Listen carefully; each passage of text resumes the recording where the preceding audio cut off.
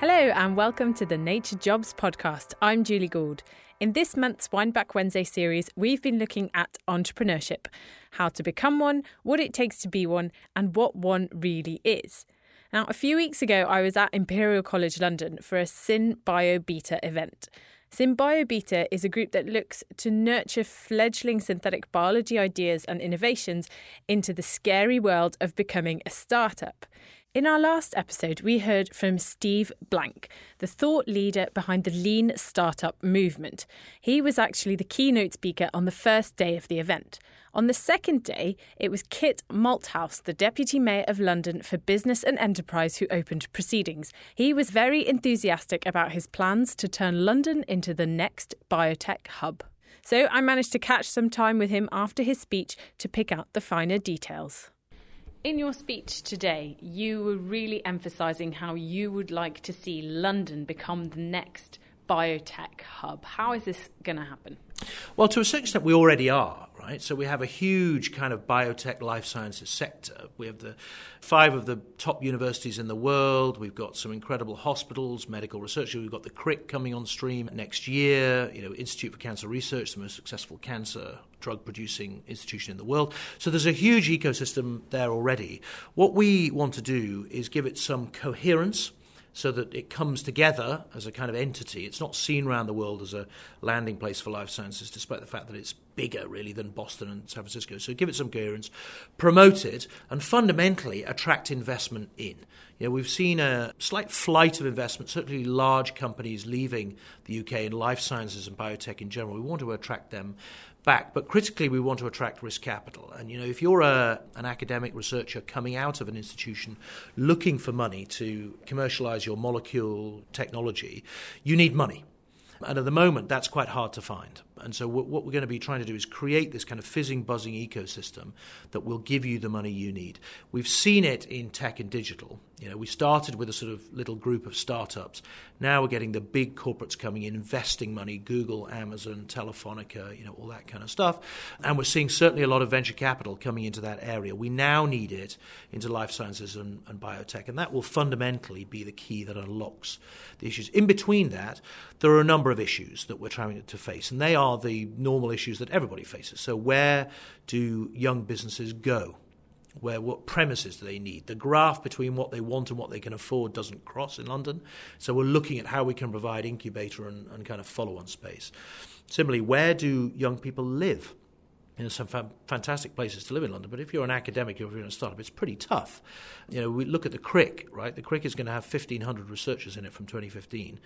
They're not paid millions of pounds. Where are they going to live? So we're talking about whether we can create some kind of housing for scientists and scientific researchers, a sort of science ghetto, if you like, somewhere.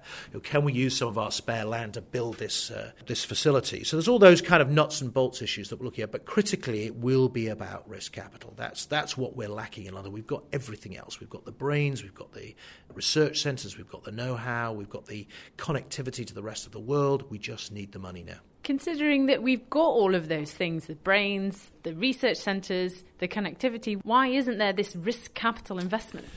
It's a really good question. There's a kind of number of things. One, small cap venture capital got a bit of a bad name in the past. It's a bit random. Returns aren't always brilliant. 9 out of 10 molecules won't make it.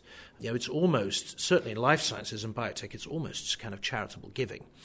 So whether we actually have the right tax framework around it, the governments are working very hard. They have the patent box, there's EIS, SEIS, entrepreneurs relief, all that kind of stuff is in there. But whether they've quite got the mix right or not, I don't know. And we're having a look at City Hall about whether the fiscal environment is right. The second thing is, I think that there's a kind of exposure issue. While tech and digital doesn't have a problem attracting venture capital, that's because it's kind of sexy and cool. And people sort of understand it because the technology appears on their smartphone or on their computer. They use it on an everyday basis. Trying to explain to somebody that a small molecule that will do something to sugar to produce, it doesn't really have mass appeal. And so we need to somehow get more exposure of the industry to the institutional investment market that takes in retail money. At the moment, they will pour money into tech. They don't pour it into life sciences and biotech. And I think that's just a kind of trend thing. I think it's coming, but it's just a trend thing. The third thing is about the public market, is how liquid is the public market? Because if you're a venture capitalist, you're investing, if you're an academic, you come out of Imperial, you've got a small molecule that you want to explore, and you want, 5 million quid off me as a venture capitalist.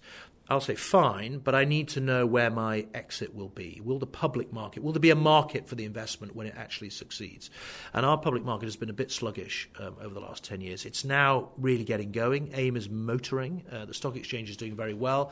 We lobbied successfully to get stamp relief on high-growth companies on AIM last year, which has made a big difference to liquidity. So that's coming as well. AIM could, in time, become our own kind of NASDAQ, where there's hungry capital looking for opportunities, and that will be key, we think. So if we can get those three aligned, the tax, the kind of culture, and the sense that life science is somewhere where you can both make money but also do exciting and interesting things, and then sort of vigorous public market, then we'll have a much better ecosystem for commercialization. For those scientists who've got these ideas that they want to turn into small entrepreneurship businesses, what sort of advice have you got for them in the coming years to make their dreams a reality?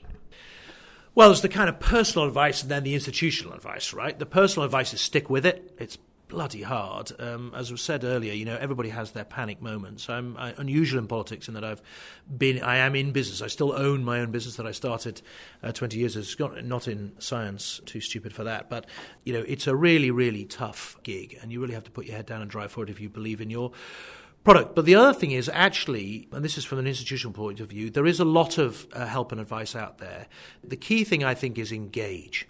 When people have said to me in the past, I'm not quite sure what to do with my business, what should I do? I always say to them, just pick up the phone. You just have to engage. Get out there, network, go to events, present yourself, promote yourself, talk to journalists, there are lots and lots of networking events, and don't necessarily go to stuff that you think is just for you. If there are networking events in tech and digital, there are always going to be VCs there. Look for partnerships. There's a lot of people out there who you need to meet, and you can never do too much networking. So I think critically go out and engage rather than just sit looking down your microscope. Thank you very much. Okay, thanks a lot. So off you go, get out the lab and start networking. And if you've got any comments, thoughts or questions for Kit, please do leave them in the comments section below, or you can use the hashtag NJPodcast on Twitter. Next time, we'll be hearing from Andy Kirk, the founder of Visualising Data. We have a chat at the British Library about the importance of storytelling in data visualisation. And if you want to know more about Naturejobs, then you can go to blogs.nature.com/naturejobs or follow us on Twitter @Naturejobs or even on Facebook. That's it for now. I'm Julie Gould.